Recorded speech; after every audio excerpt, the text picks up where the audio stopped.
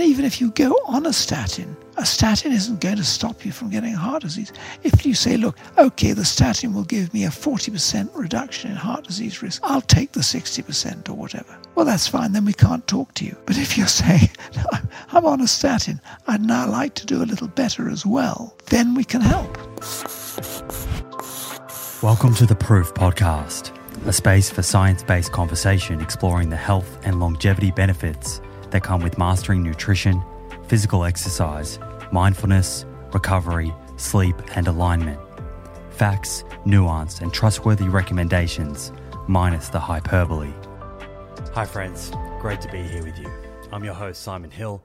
I'm a qualified physiotherapist and nutritionist with an undergraduate science degree and a master's in the science of human nutrition.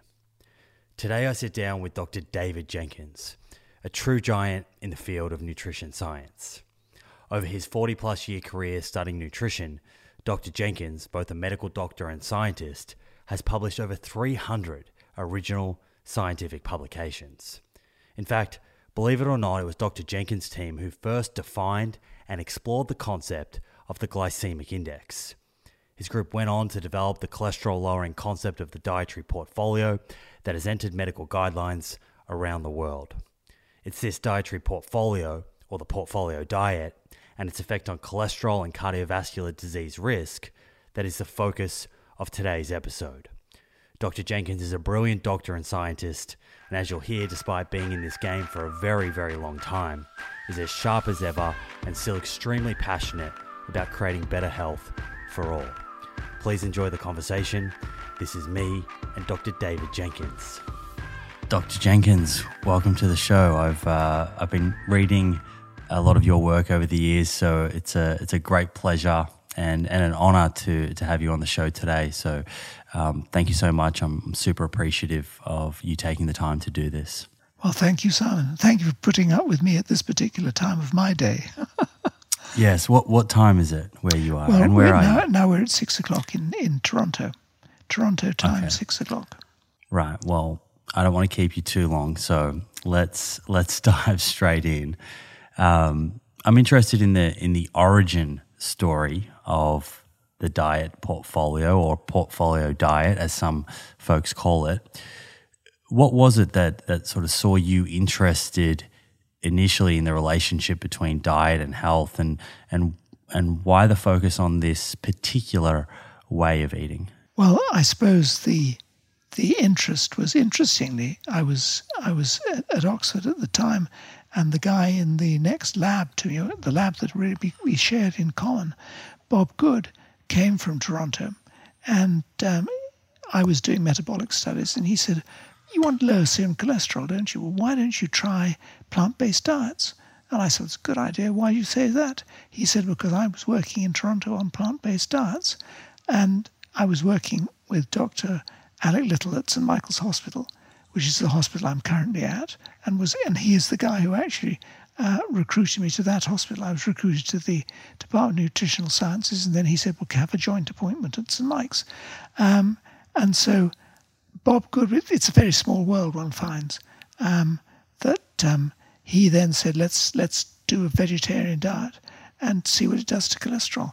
And it did remarkable things. We just had sort of healthy student volunteers and ourselves, and we lowered serum cholesterol levels really quite dramatically. I tend to have a high family history of high cholesterol levels. So for me, it was actually quite dramatic to see that I normalized on the diet that Bob and I put together.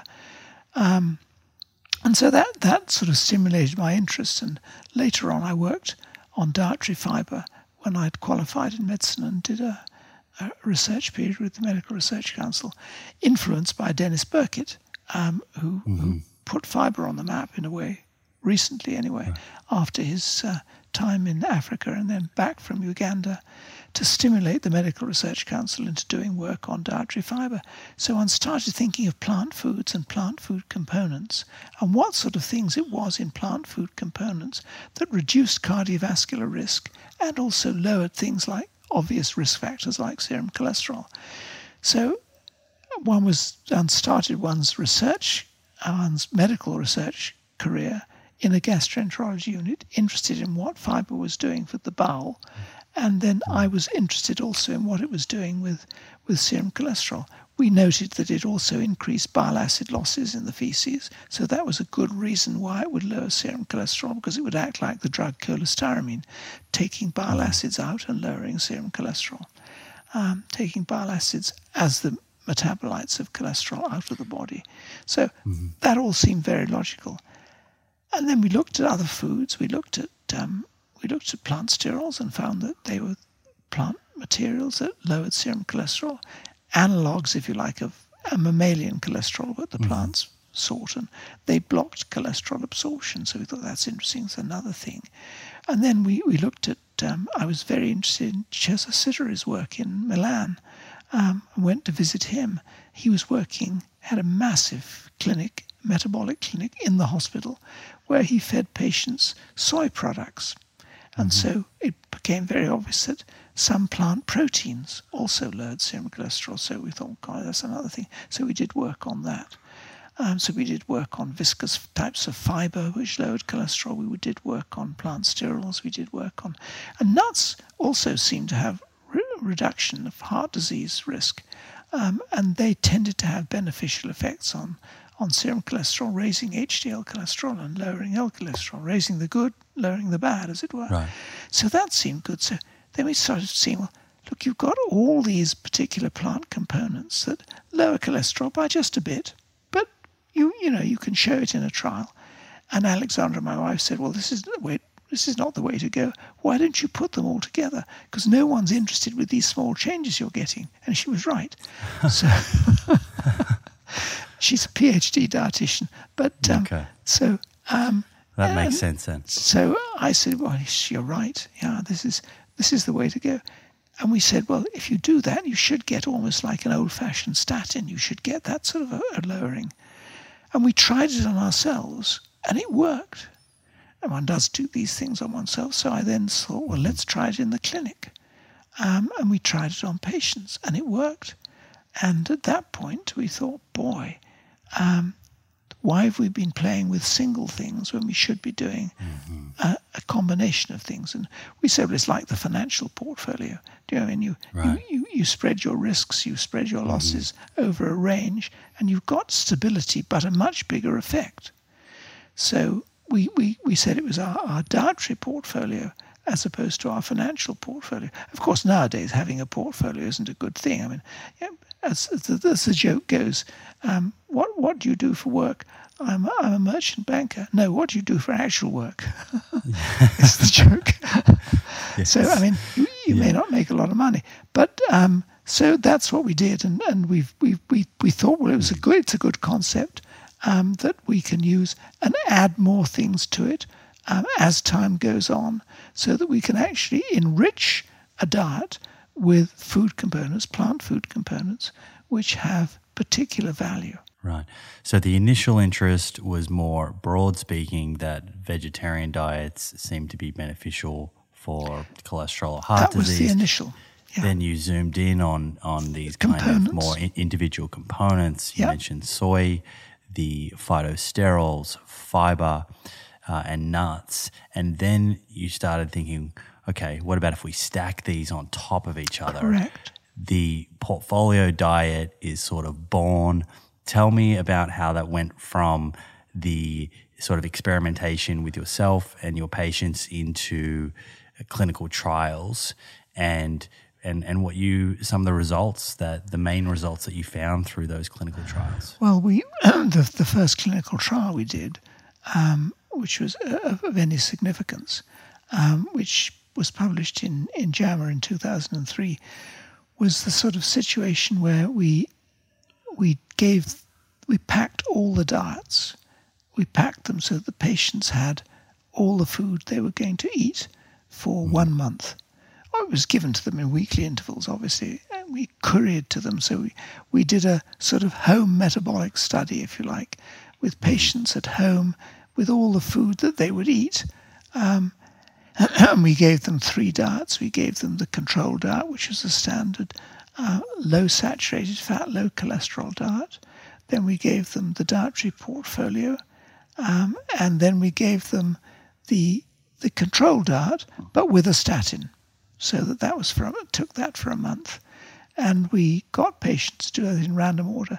It was actually the first part of the study we finished just before we got the SARS-1, and Toronto almost closed down. And then we ran the rest of the study through the pandemic, or the epidemic. It wasn't a pandemic then. So that was SARS-1. So we're now back into SARS-2, running bigger clinical trials. John Stephen Piper's running probably, I think, the biggest one, the CHEAP study, as he calls it, where we're looking at not just sort of, as we were doing then, 30 to 50 people, or even 200 people, or 300 or 400 people, which we did later on. But now he's taking it on to a longer-term study, hoping to put that into the long term so that we actually have a chance to get cardiovascular events during the length of time that people are in the study. Because remember, the early studies were really just to show that it was effective in lowering serum cholesterol and reducing cardiovascular risk factors. And so we ran a number of these studies. The last one we ran was not a metabolic study. The metabolic study was interesting because it showed that the diet itself showed about a 10% lowering of serum cholesterol, which you'd expect if it was low saturated fat, low cholesterol diet. And it was a sort of standard diet that's therapeutic. The portfolio went down to almost 30% reduction, and the statin went down to about 32% reduction. So very close for statin and diet. And that I think made us feel that this was going to be something that was therapeutically worthwhile. So we went into a much bigger study that we did and published that later on in January in 2011, where we took people right the way across the country, a multi-center study, with about 350 people in the study altogether, and showed that we got about half the compliance when people were asked to buy things themselves in the supermarket. Right. Go and buy your own diet, but they got half the reduction with about half the compliance. So that was good because it was still about a 14% reduction, 14 to 15% reduction in LDL cholesterol, and that's good. So we felt that was worth having, and that's where we've developed it further. We then looked at what the effect was. Supposing if you gave more sort of monounsaturated fat, like the Mediterranean diet, which is becoming very popular. So we used monounsaturated fat. We used canola oil, in fact, as the monounsaturated fat source, and showed that that too had a beneficial effect in raising the HDL cholesterol. So that was useful in that it even had a better effect on the total cholesterol to HDL cholesterol ratio, which has been one of the standard markers for heart disease risk. So that worked well. Again, that was a metabolic study. I think we've given up on metabolic studies now because we no longer have the facility to do that, because it takes quite a lot of space and planning to run metabolic studies, store all the food and pack them all. They're really quite costly, but useful. We thought we'd now proved that point. It's now on to trying to see what the clinical effects are. So we've got a study we're running right now where we're hoping to see whether arterial damage, not heart disease, heart attacks, but at least arterial damage is lessened by people who are on a dietary portfolio. And we're using magnetic resonance imaging to gain images of the coronary arteries and to some extent of the carotid arteries in the neck and the coronary arteries too. We're looking at, and we're looking at other things too, like liver fat and other things to make sure that we're doing the right thing. And that study is currently underway. We've got another year before that study finishes. Well, I'll be interested in seeing that when it comes out and sharing that with everyone. And I'm glad that you touched on that there's a group of researchers looking at how the portfolio diet affects cardiovascular events. That was a question. Yes. that I had, I think that will be really interesting as well. Just with regards to, you mentioned there that in the earlier studies, in a more metabolic sort of setting, when folks adopted the portfolio diet, they had around a 30% reduction in their LDL cholesterol, which was very similar to the statin. And then as you sort of move to a more free living type intervention where they're not given all of their food, of course, like any dietary intervention, the adherence drops off a bit, but they still got about a 14% reduction, I think you said, in LDL cholesterol, which is great because it tells you even if you don't do this perfectly, there are still some benefits up for grabs. There's still benefits, Right. And that's my question is, do you have any kind of sense as to how clinically meaningful a 14% reduction in LDL cholesterol could be for someone just by looking at that other research out there? Well, people often say that there's either a 1-to-1 or a 2-to-1 effect. So a percent reduction in LDL cholesterol may give you a 1 to 2% reduction in cardiovascular risk. I wouldn't want to make that point too strongly until we've got the data in, but at least you can say a 1-to-1 relationship may not be unreasonable. So a 14% reduction is what we'd have hoped for. And I say that not just because of the effect on serum cholesterol, because what John did in his group with our group looked at all the dietary portfolio studies that had been done and looked at all the risk factors. Not only did he find significant reductions in LDL cholesterol, which was what we'd expected, but he also found small but significant reductions in blood pressure and reductions in C-reactive protein, which is the inflammatory biomarker which everyone is getting very concerned about because it seems to be related to both cardiovascular disease and cancer. So if you can lower that, that would seem to put you in a good position for cardiovascular disease and for cancer possibly. Mm-hmm. In your studies, something that often comes up, I see pushback in various dietary interventions is folks saying, well, how much of the beneficial change in that biomarker is due to, let's say, the inherent properties of the foods versus weight loss? So during these trials where their LDL cholesterol came down, say 30%, was there significant weight loss or weight loss differences? What we have, I think there could have been weight loss, but because they're metabolically controlled studies, people are weighed twice a week very often, certainly once a week, and their diet intake is adjusted to maintain their weight, so that the weight at the beginning is the same as the weight at the end. Mm-hmm. So you're right, weight is a very important factor, but we didn't allow that to happen in the metabolic studies. In the ad libitum study, the big one that we did, where we've got the data, which has been published, that study, we got about a 1 kilogram weight difference. Both tended to lose weight, yes, but we got a 1 kilogram difference, which wasn't significant at the end of the 6 months. So you can say there may be some weight loss, but it's not a big deal. And certainly in John's studies, meta-analyses, he showed that the weight change wasn't significant. Right. So there's some inherent properties of these foods that are likely having this direct effect on cholesterol and Absolutely. or a result of maybe foods that are also being displaced from the Well, diet. I think the displacement is a really important thing.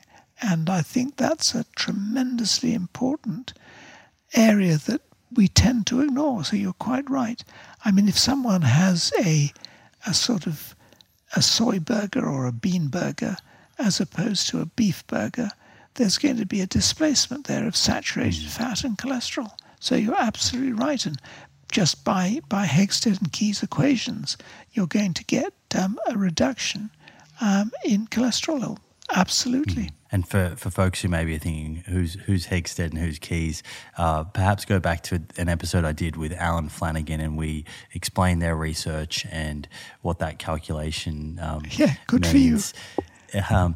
Now, we haven't quite sort of stepped through the portfolio diet in terms of more of the specifics. So you've outlined some of these key components, but in these studies, when you're getting people, I mean, metabolic study, you're sort of just giving the food to them. But in the free living ones, how are you kind of explaining the diet portfolio?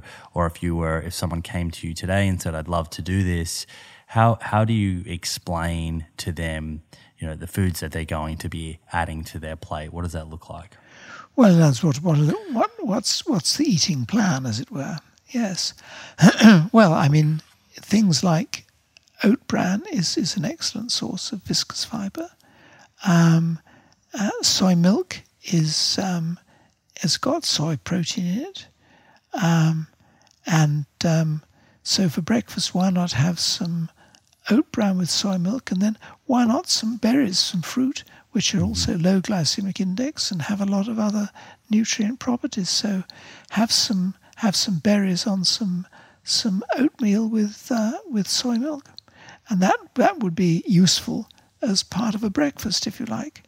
And quite honestly, certainly the use of things like tofu, and certainly we include the other sort of plant-based protein, soy especially protein, and legumes in general, foods. Right. We include those in the diet. So you could have bean stews as lunch. You can have sort of tofu and stir-fried vegetables for dinner. These are the sorts of way that one would change the eating pattern that you would eat. And you can have snacks with nuts, and you can have some plant sterol on the bread that you're eating with your meals. And the breads themselves, we would suggest, and we did actually provide it. We provided oat bran bread, and it was held together to some extent by a little psyllium, which is a viscous fibre. You don't have to put much in, but that makes a very good sort of fairly dense whole grain bread, so that those two can be eaten and they will lower serum cholesterol in addition. So these sorts of foods, we constructed some foods, but it's become much easier to recommend these diets as we've seen different types of foods that are manufactured foods on the market that are healthy. Now, not all foods are as measurably healthy as we would like, but we think they set people in the right direction. So that's what we're trying to do. And we do actually rely quite a lot on things like tofu and tempeh and these sorts of foods, because we think they're valuable, even though soy has been getting a bad rap for the wrong reason.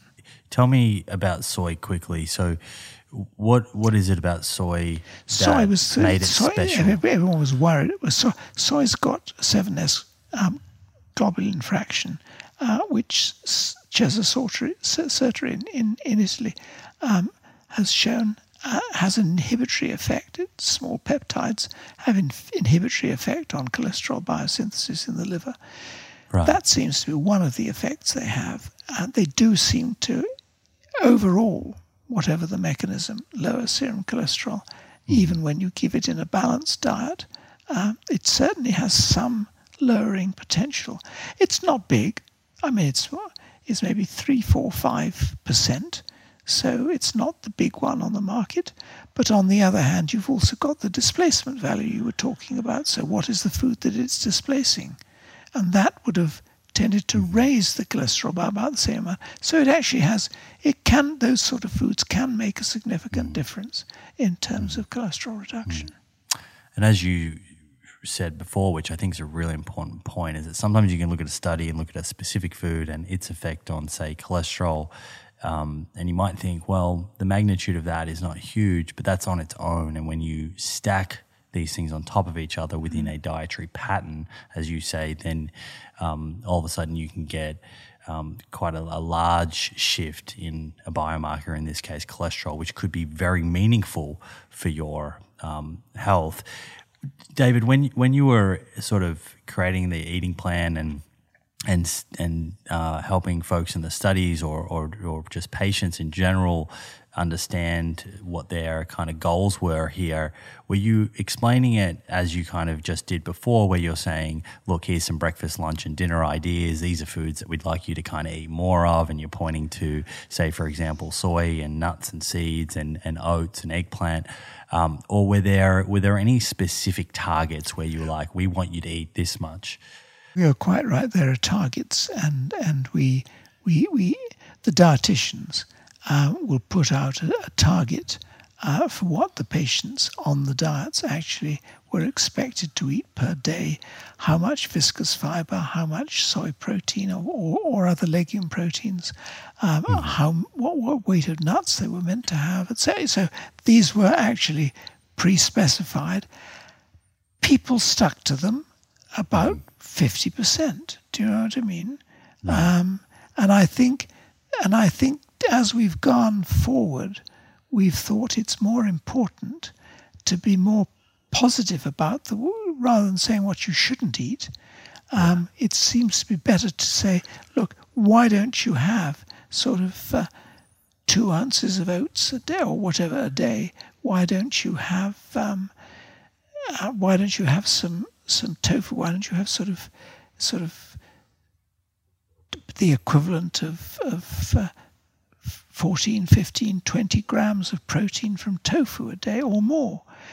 See how much more you want to eat. If you want to eat less, then we would suggest that you probably had a little bit more plant sterol on your bread, because you can mix your portfolio, because it is literally a portfolio. You can mix it so that it becomes the profile of the sorts of foods that you like, and you take those foods, and we do that by trial and error as one goes along. And patients themselves are very good at finding out what they like. And then when we look at the diet history, with their diet history, we can say, well, can you model? That's why I say I don't want to give people just a sort of straight pattern, because I think it may not help if I say, look, well, you really ought to have about 20 or 30 grams of legume protein a day. They say, what the hell's that? So one has to look at what they've got. Say, look, why don't you have some beans, peas and lentils? Have you tried, if you tried tofu? No, never tried tofu. Well, look, I suggest you go out to a Chinese restaurant and actually see what they do with tofu, see how you like it. You know, there's a lot of education that goes on. I think one's going to do this thing satisfactorily. So we do. For a time, we did have one very good restaurant that used to put on meals for all our patients, so that we could just send them off there, have a meal, learn about the food, then go and take the diet. Yeah, well, I think, of course, social media has its good parts and bad parts, but I'd say one of the really positive things is there's a lot more recipes that are very accessible, and there's a lot of people putting up content showing how to use a food like tofu and how to make it actually enjoyable. But I really like what you're emphasizing here, that any step in that direction is going to be good, and even if you don't do this perfectly, you can still get some benefits. Absolutely, and you can keep on building. Yeah. I came across a chart, and I'm not sure if your group created it or someone created it after looking at your studies, but it's a chart that kind of summarizes all of this and shows the different characteristics of the portfolio diet, and then has like a sort of percentage LDL reduction you could expect to get from each of those. Yes. Yeah, I think it came from your group, and I'll share that with you, and if it did come from your group, I'll put that into the show notes for folks to look at a little further. Well, I have to say that my daughters also brought out I've just brought it a cookbook by this is a conflict of interest, I'm telling you. So I declare to the audience that these are my daughters, therefore I'm highly conflicted in being positive about it. And I will obviously say, of course I'm positive, and you'll have to just believe that I'm not lying. But anyway, I think it's a good book, and they spent a lot of time, spent a year putting it together. So there is a dietary portfolio book brought out by Academic Press, interestingly. So Elsevier put it out under Academic Press, and it's not a cookbook. It's a sort of dietary book explaining what the portfolio diet is about, and giving a lot of recipes. So it might be useful for some people. Yeah, I didn't know that was out, so that's great. We'll put that. It's both in English and now in German. Oh, there you go. Okay. Well, we'll put that into the show notes, and no excuses now to my German friends out there. Right. David, nuts and seeds. I want to zoom in a little bit more on nuts and seeds, and then we'll come to plant sterols. But what is it about nuts and seeds that seems to be beneficial when it comes to cholesterol, when it comes to cardiovascular disease? I know that within the plant-based community, there does seem to be some different ideas out there, and there are some folks who say, look, you should take it easy on nuts and seeds because they're very calorically dense and they're high in fat. And then there are other people who say, well, if you look at the studies out there, these mono and polyunsaturated fats that are in nuts and seeds and even in some oils seem to be beneficial. So I'm interested in kind of how you reconcile all of that. I think you're right, and I think it's a good point you're making, Simon. But one of the interesting things is that on nuts, certainly, we do have some data, and we get it from the Predimed study.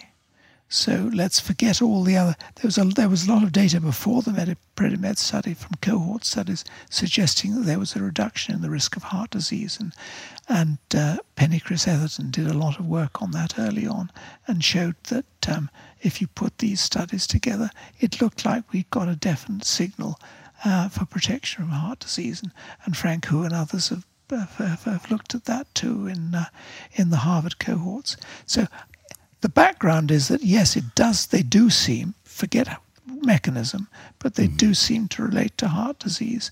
And the Predimed study out of Spain with Jordi Salas and the others showed quite nicely that if you gave people on a Mediterranean diet either olive oil supplements or nut supplements for a matter of years, then you got less stroke. Very definite reduction in stroke. So very important part of cardiovascular disease was the reduction in stroke, which they showed quite clearly, and as good as you would see with any drug therapy. So I don't know why, but it does seem to be so. Mm-hmm. And so that's been the argument why the sort of olive oil, the nuts and these sort of oils, the natural oils, as it were, contained in oily foods, may have particular health benefits. They certainly tend to raise HDL cholesterol. They raise HDL cholesterol. They don't tend to raise. They raise HDL. They tend to lower LDL if they do anything to LDL, but they may do nothing. Mm-hmm. But they certainly tend to raise the HDL content in the blood, which is the healthy cholesterol, over time. So again, that could be very important. Nuts also have other things in them. They've got a lot of phenolic compounds in them that we know may also relate to reduction in heart disease, possibly because of antioxidant effects. Again, this is all hypothesis, which we're trying to pin down with mechanistic studies. But again, we don't have strong data. We don't have randomized controlled trial data. As I say, the one thing we've got is the Predimed study, right, which did show two things, olive oil and nuts, as protective on the background of a Mediterranean type diet. So I think that's what you can say. And the Mediterranean diet itself is a lower meat diet than the average Western diet. So I think that one can say that, and I think that's probably the important thing to say, that it's a general direction that we're trying to go in, because we're trying to go in, and it's only the general direction where you've got these signals for reduced chronic disease. You can't say that a specific thing shows that it does a specifically good thing long term, and it's a long term you want. We talk about risk factors, but what do we know about them? We've probably a load of risk factors we're not even measuring. There are probably risk factors we don't even know about, so we can't measure them. Hey friends, I hope you're enjoying this episode so far. A quick message from one of our sponsors who makes this show possible, and then we'll jump straight back into things. If you're familiar with my nutrition philosophy, you will know that I'm a huge believer in plant-rich diets being better for people and our planet. You'll also know that I frequently draw attention to what I describe as nutrients of focus. These are nutrients that science shows plant-based eaters, whether plant predominant or exclusive, can fall short in, which can leave you feeling run down, lacking energy, experiencing brain fog, and generally just not as vital as you'd like to be. For that reason, together with Emil, a plant-based health and wellness company, I formulated Essential 8. Essential 8 is your one-stop multi-nutrient, formulated with DHA, EPA, omega-3s from algae oil, vitamin B12, iodine, vitamin D3, iron, zinc, selenium, and calcium to perfectly complement your plant-rich diet. I personally take Essential 8 every morning with breakfast, just 2 capsules, much easier than supplementing with these 8 key nutrients individually. What's even more convenient is I have a monthly subscription, so it turns up automatically on my doorstep and I never miss a beat. To get yours, head to theproof.com/friends. That's theproof.com/friends, where you'll find a link to purchase Essential 8 that will get you an extra 5% off your first order on top of the significant subscription discount. There will also be a link to this in the show notes. Okay, back to the show. This is such a good point, because I land in the same position as you on this, David, and I think from my understanding, some of the view that perhaps nuts and seeds, let's say, are deleterious for cardiovascular health, seem to be zooming in on very, very particular mechanisms. And as you say, it can be very difficult to work out. Does that mechanism actually play out over the long term? Are there other mechanisms that we're not even aware of? And so zooming out and looking at what is the actual long-term heart health outcome data that we do have gives us a little bit, I guess, a better idea as to what is the net effect of this food when you're consuming it. I think that's right, and I think that would sum things up. Let me just say, though, that I do think that the human metabolic system, digestive system as well, is very protein. It can take in a wide range of different diets, and people can still be relatively okay, provided they don't put on weight. You're relatively okay if you're on the Inuit or Eskimo diet, or whether you're on the Gujarat Indian diet. Do you know what I mean? Totally different in terms of fat content. But one of the common features is increased metabolic activity, exercise, being physically active. I think this is, if you're physically active and stay slim, then you can be healthy on a number of healthy type diets. Mm-hmm. And I think, to be honest, what I would say right now is you've got to eat for the planet. You can't not eat for the planet. And I think even when we tell patients that, if you go on this sort of a diet, it does you good. If you do it well, it's a sort of diet that will benefit the environment, will benefit your children and your grandchildren. Mm-hmm. and you can get them on this sort of diet too. And we find that's very helpful of getting people to stick on a healthy diet. It's true that the religions have been much better at getting people to stick on a dietary plan than physicians have been for the most part. That's true. We've been pretty much failures. I mean, we've tried to say, eat more fruit and vegetables. How long have we been saying that for? I mean, for heaven's sake. And we're still saying it, and people are still saying, maybe. So let me ask you a quick question about body weight. So if someone's listening and thinking, okay, well, so body weight's the most important thing here, and being active, would you say someone? I guess two questions here: can thin people develop cardiovascular disease and have a heart attack? Yes, and yes, they can.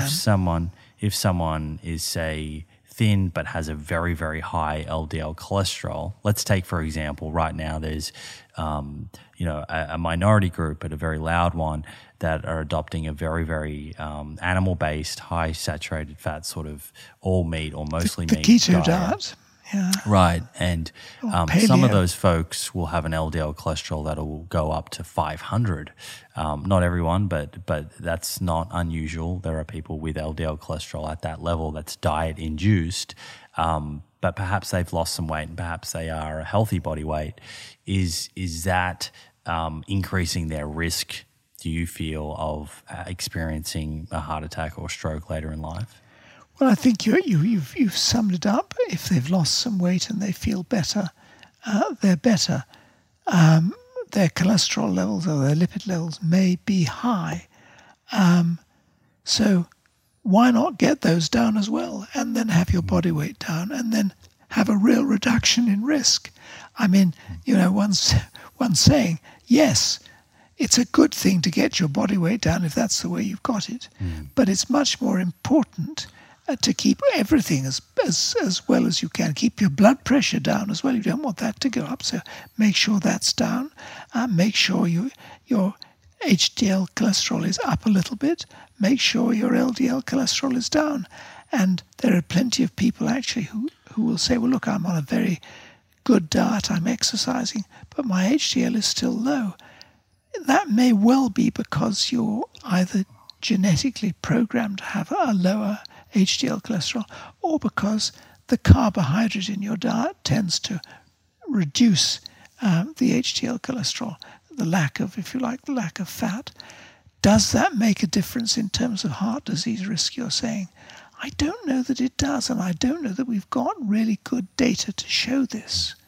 We don't have data for people who have actually, on a good diet, have made a difference to most of their metabolic risk factors, and having one or two remaining risk factors, which may be there because of genetics, does that make a big difference to them? I'm not sure that I know, because frankly, we've had enough trouble showing that with the Predimed study, for example, they needed 7,000 people, studied very carefully, with a lot of documentation of what they're doing, and then very accurate assessment of cardiovascular status over a 4-year period. It was planned even to go for 7 years, but over a 4-year period, very careful stuff.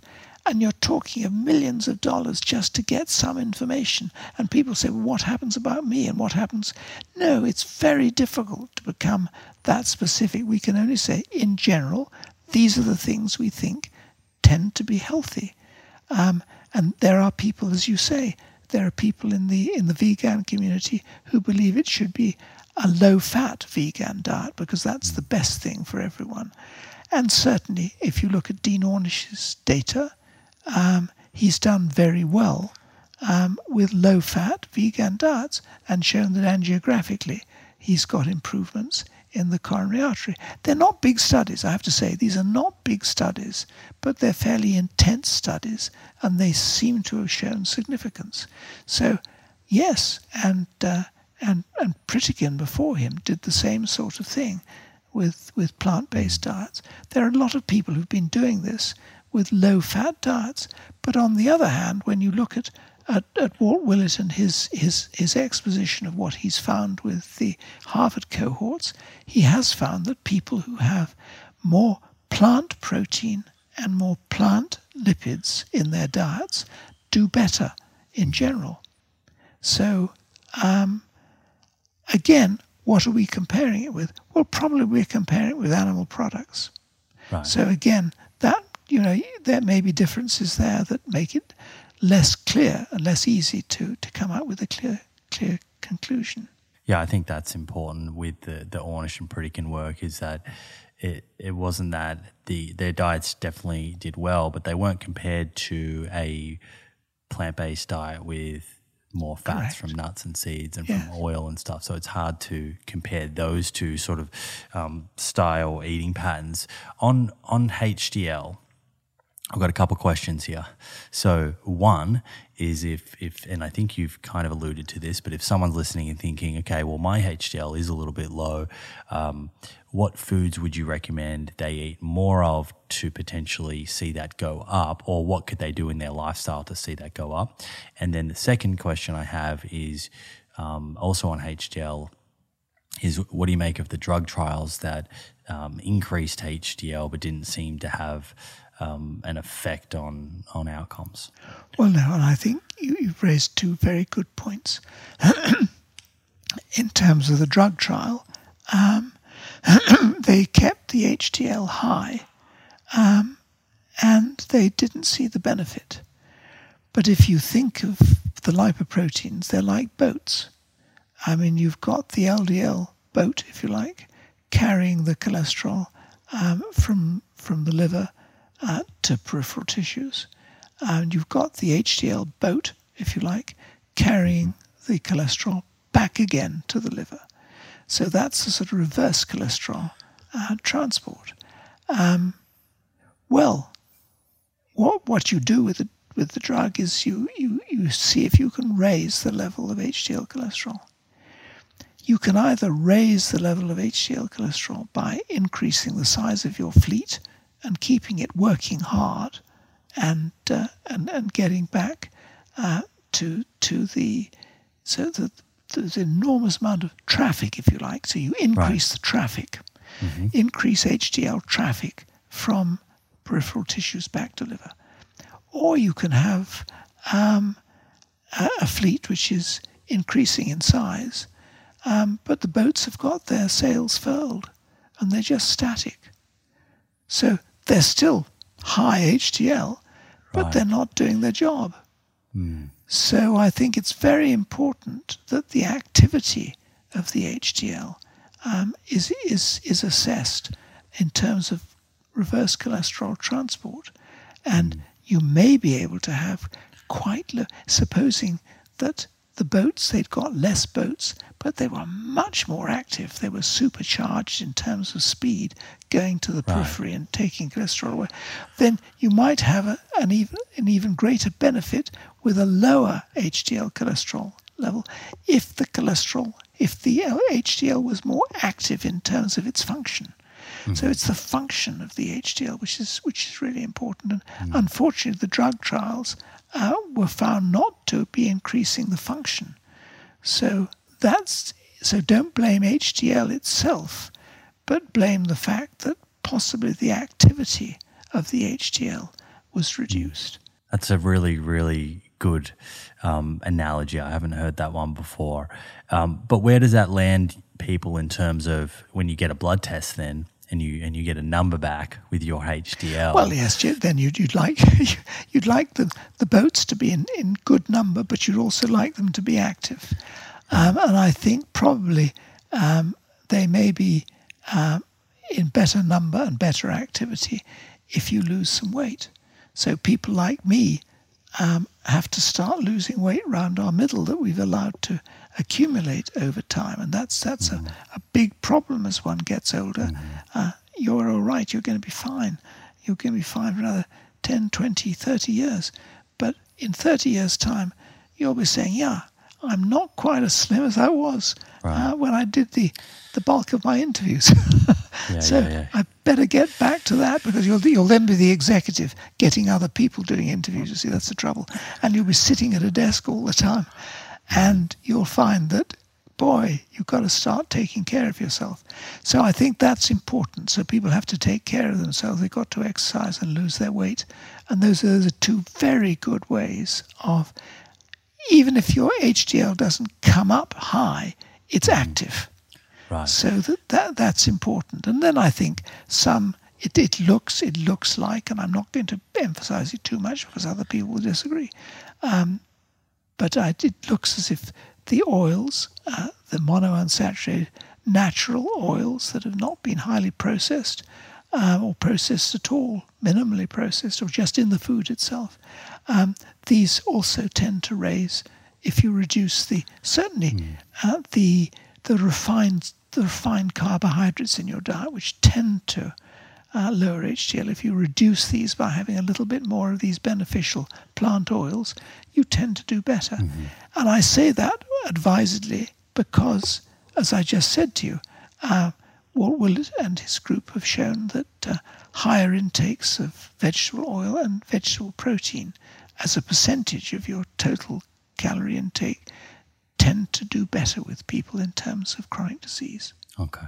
So exercise, losing a little bit of weight if you feel like you need to around the belly, lowering the refined carbohydrates and incorporating some of these plant fats into the diet can be good ways to either raise HDL or improve its function, its activity, its function, to carry cholesterol out of the blood. Okay, I think those are really great tips, and also quite comforting if someone is noticing that their HDL is a little bit low and they can't seem to get it to increase. You can still impact its function potentially, at least through losing weight and exercise. Tell me a little bit more about plant sterols. I think some people listening may be hearing this term for the first time. So what are these, where do you find them, and how much do you need to lower your cholesterol? We have cholesterol in our bodies, and that's what we use. It's a structural element, and it's part of our cells. So, I mean, people say, well, of course we need cholesterol. Well, you don't, because you synthesize enough of it. You don't need it, but you do. In effect, you do need it. It's just that you don't need to have an external source of it. That's the important thing. But cholesterol is certainly very important in the body, and we do need it. We seem to be able to get rid of a lot of it with cholesterol-lowering medications, and we don't seem to come to any grief with very low cholesterol levels. So we don't have to worry too much about it. But it does tend to be synthesized where it's necessary. The plant uses plant sterols, which are a little different from our cholesterol levels, and it uses it for various functions. So you find it in leafy vegetables will have quite a load of plant sterols in them. So will the plant oils, the seeds. They will have quite a lot. So the oils that you will get normally will have an appreciable amount of plant sterol in them. Not large amounts, but a few 100 milligram amounts, not gram amounts, 100 milligram amounts, so that you can get plant sterols through vegetables and through natural oils, nuts, these sort of things. And we did a high plant-based diet, really we called it the simian diet, which we thought was the great ape diet, as it were. And we looked at what our people were eating in terms of plant sterols. And Peter Jones in Canada did the analyses. He's one of the great experts on plant sterols. Did the analyses of the dietary intakes, and it looked as if we were having about a gram a day of plant sterols got from all these sources. Plant sterols were recognized quite some time ago. People like Scott Grundy showed that they lowered serum cholesterol. And it was sort of in the era when we were looking at dietary fiber, we were looking at plant sterols, we were looking at all these sort of plant components. And he thought that was possibly an important way in which plant oils also lower serum cholesterol, which they do. And so we thought, well, this is great. Let's test these. Other people had been testing them, and we thought they should be part of the portfolio. So we ended up doing some studies on plant sterols. But plant sterols have been around, as I say, since about the 60s as being an interest. But they became more interesting when they found how they could be esterified and put into things like margarines to enrich them. And these margarines were quite potent in lowering cholesterol by about 7 to 10%. So, quite good lowering in terms of serum cholesterol. And you could get even more percentage reductions if you took up to 2 grams a day, which is twice the amount that we would have taken on a very strict, high plant-based diet.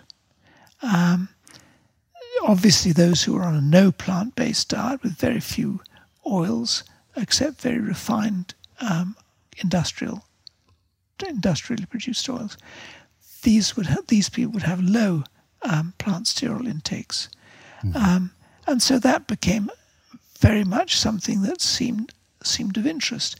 There is a concern with hypersterolemia, where people are genetically programmed so that they actually absorb the plant sterols, and they don't necessarily have the cholesterol reducing effect that you see.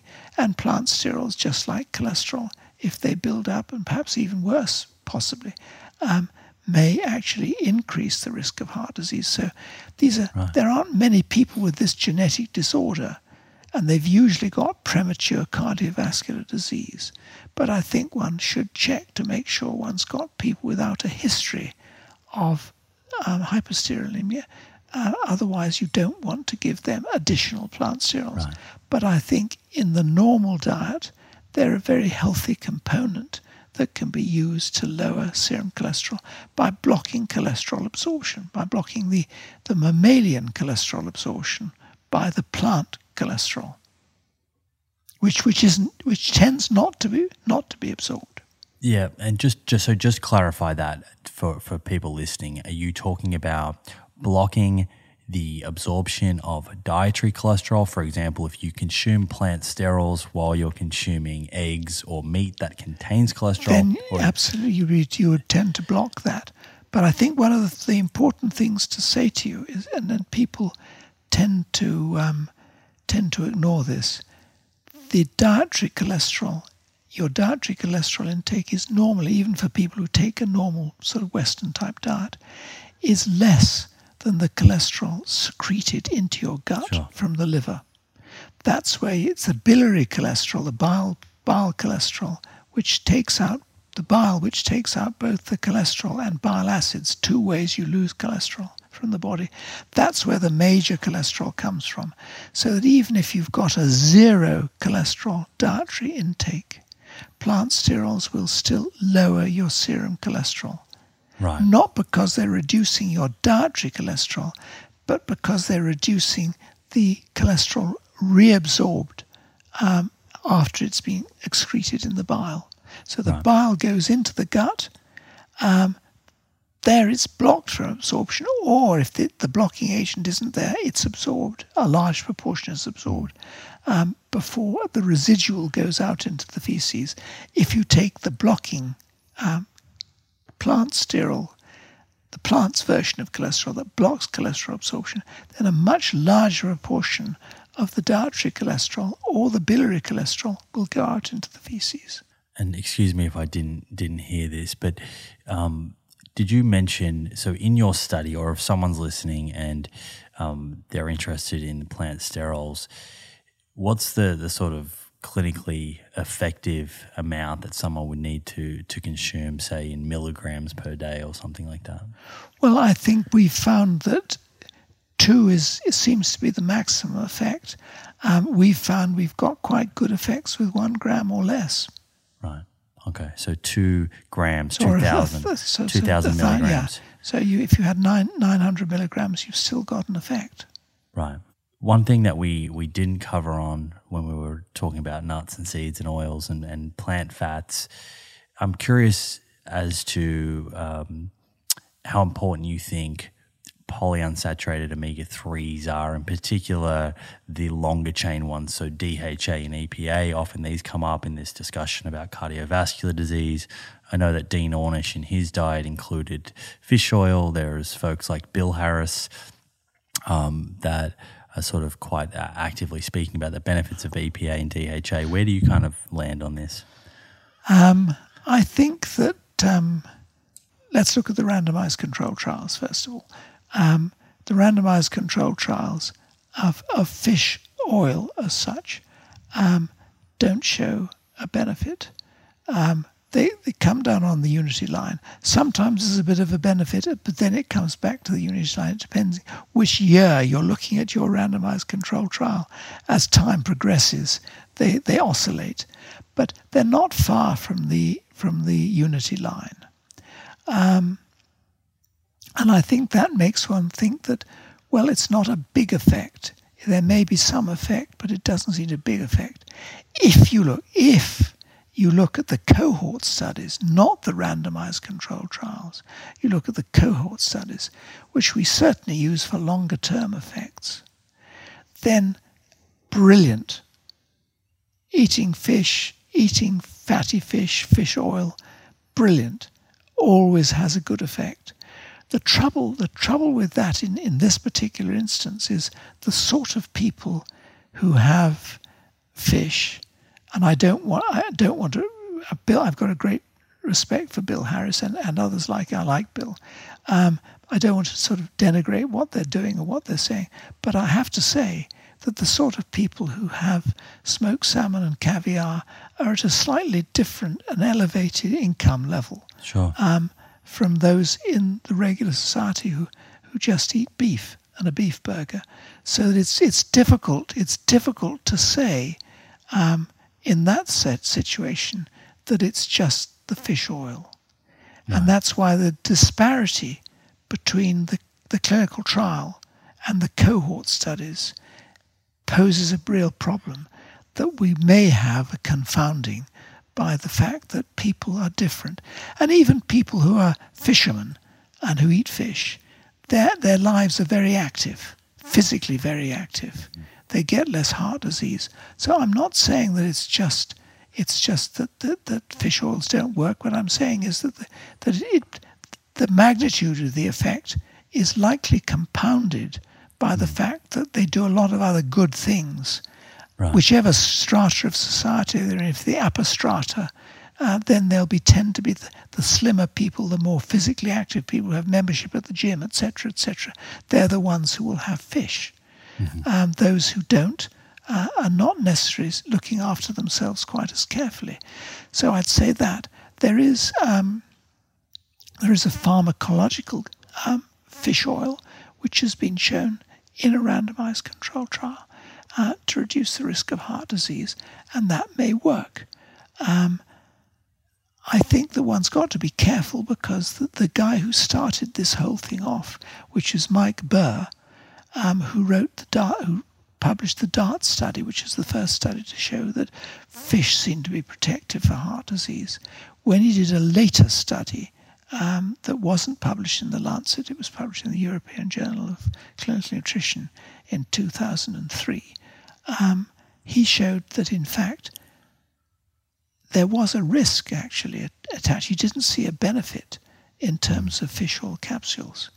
So there are some studies that have, from people who we know were once on the fish side. I'm not talking about people like myself who say don't bother, but people who are on the fish side where they've had negative studies that have looked actually significantly negative. Mm. So, and everyone said it wasn't a good study. Well, no, but he's the same guy who did the initial study that showed everything worked, and everyone said it was a great study. So all I'm saying is that I think one has to be careful. And I would be even more cautious about this, I think, when there may be a fish effect, and it may be positive. But even if we do find it, then I do think we've got we're talking about a fatty acid. We should be looking at the algal sources. We should be looking at the plant-based sources, because quite frankly, the disaster in the oceans is enormous.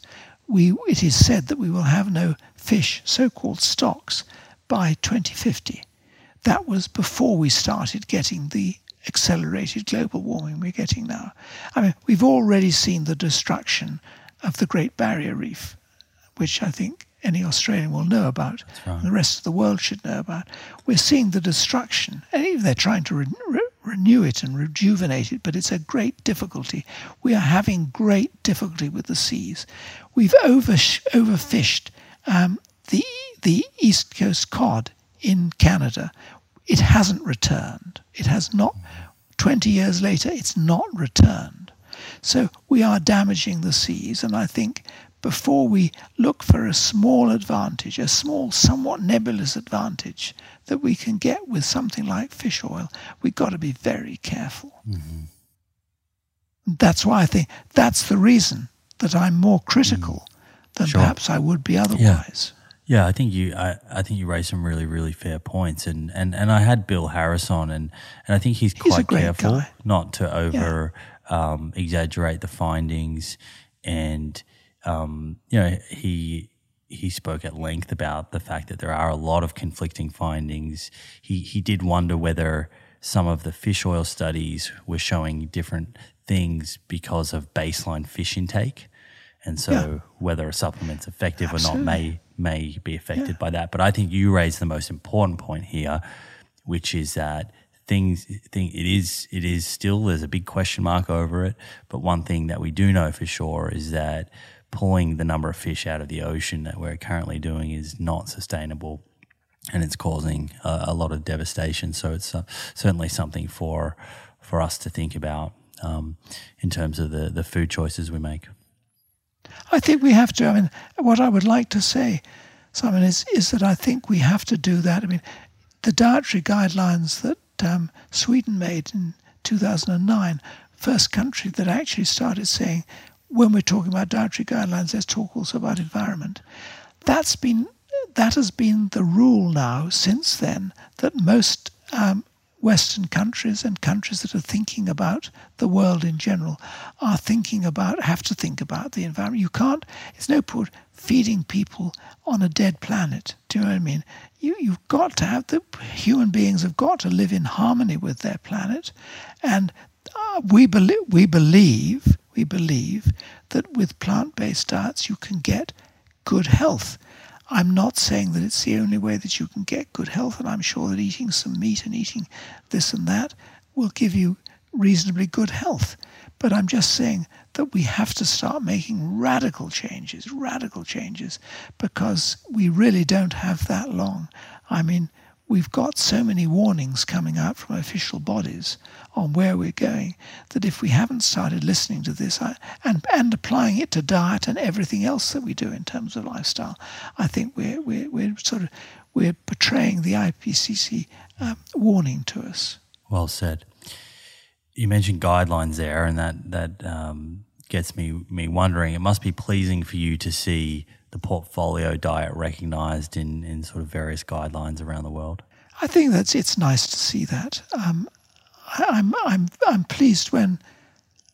pleased generally when one sees that there's some interest in plant foods and plant food ways of doing things, because I think that's the way that the overarching guideline is going.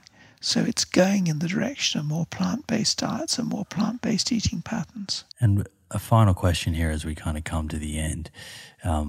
If someone's listening and or perhaps they have a family member who has been told to lower their cholesterol, and they come across the diet portfolio and they think, gosh, that sounds difficult. That means I need to give up this and this, and I need to eat more of these foods that I've not really enjoyed or eaten a lot of over the years. I might as well just take a statin instead. I can get that 30% reduction, which is equivalent. What would you want that person to think about? That's a very good point, I think, Simon. I think that if someone really isn't interested about health and isn't interested about the implications of what they're doing, that's a pity. And I think it's a big criticism to the whole system of human education. And there are people like that. You're quite right. There are plenty of people who say, look, I don't want anything to do with diet. Just give me a drug. I don't want to change anything I'm doing. For that individual, you really don't have a lot that certainly we've got to offer. I don't think we have. There are those people, though, who say, look, I don't like a lot of the stuff. I'm not quite sure about. I want to give it a try. They have to say that, I think. I want to give it a try, but I'm not really quite sure, not happy with all of this. So that we hope that is the value of a portfolio. That you say, okay, I don't want to invest in this too much, but I'm more happy in these sorts of investment. And we can say, well, look, have a little more of this, have a little more of that. You may not, as you yourself said, you won't get to 100%, but you may get to 50%, or even 25% of whatever it is, the maximum effect. And not a cholesterol lowering, obviously, but I'm just saying for the maximum effect. You may have a quarter of the maximum effect, but even that is going to give you some extra advantage. And even if you go on a statin isn't going to stop you from getting heart disease. If you say, look, okay, the statin will give me a 40% reduction in heart disease risk, I'll take the 60% or whatever. Well, that's fine, then we can't talk to you. But if you're saying, I'm on a statin, I'd now like to do a little better as well, then we can help. So you can take the diet with or without the statin. It doesn't mean to say you take it without. But if you are the sort of person who says, look, to hell with everything else, I'll just take a drug and then I'm going to carry on living my life just as I want to, exactly as I've been doing before, and I'm not going to be changed. There's not a lot you can do in there. Many people like that, but as I say, that's a failure of our education system. We haven't brought people up properly. Well, David, this has been brilliant. Thank you so much. You're a wealth of knowledge, and as I said at the start, I've been reading your work for a number of years now and been inspired by it, and still stayed sane. Yeah, still managed to stay sane. You've had such a huge contribution, so thank you so much for that. And I'll put links to the various papers we've spoken about, to your daughter's new book, and to that other sort of infographic resource that I mentioned. Yeah. Into the show notes. But yeah, thank you so much for joining me. Well, good for you, Simon. Everyone said a lot of good things about your show, so well done. You must be proud of yourself for having got where you are. Oh, thank you, David. That means a lot. Cheers. Good. Thank you. Thank you for joining me for this episode and your interest in science-based conversation. I hope you enjoyed it and found the information covered interesting and instructive. If you did and you'd like to show your support for the show, please subscribe to our YouTube channel, where you can stay up to date with new episodes and watch them in video format. Yes, the full-length videos. Please also consider subscribing to the show on the Spotify and/or Apple Podcast app, wherever you enjoy listening to podcasts. You can also leave a review on Apple or Spotify. Again, a great way to support the show and make our content more discoverable for others to enjoy and learn from. If you have any comments about the episodes, suggestions for future episodes, including guests you'd like to see on the show, or questions that you'd like to have answered, please leave those in the comments section on YouTube. I myself and my team will take note of these comments when planning future episodes. Finally, the best way to support the show and receive discounts on products we love is by checking out our sponsors at theproof.com/friends. Enjoy your week, stay well, and I look forward to catching you in the next episode.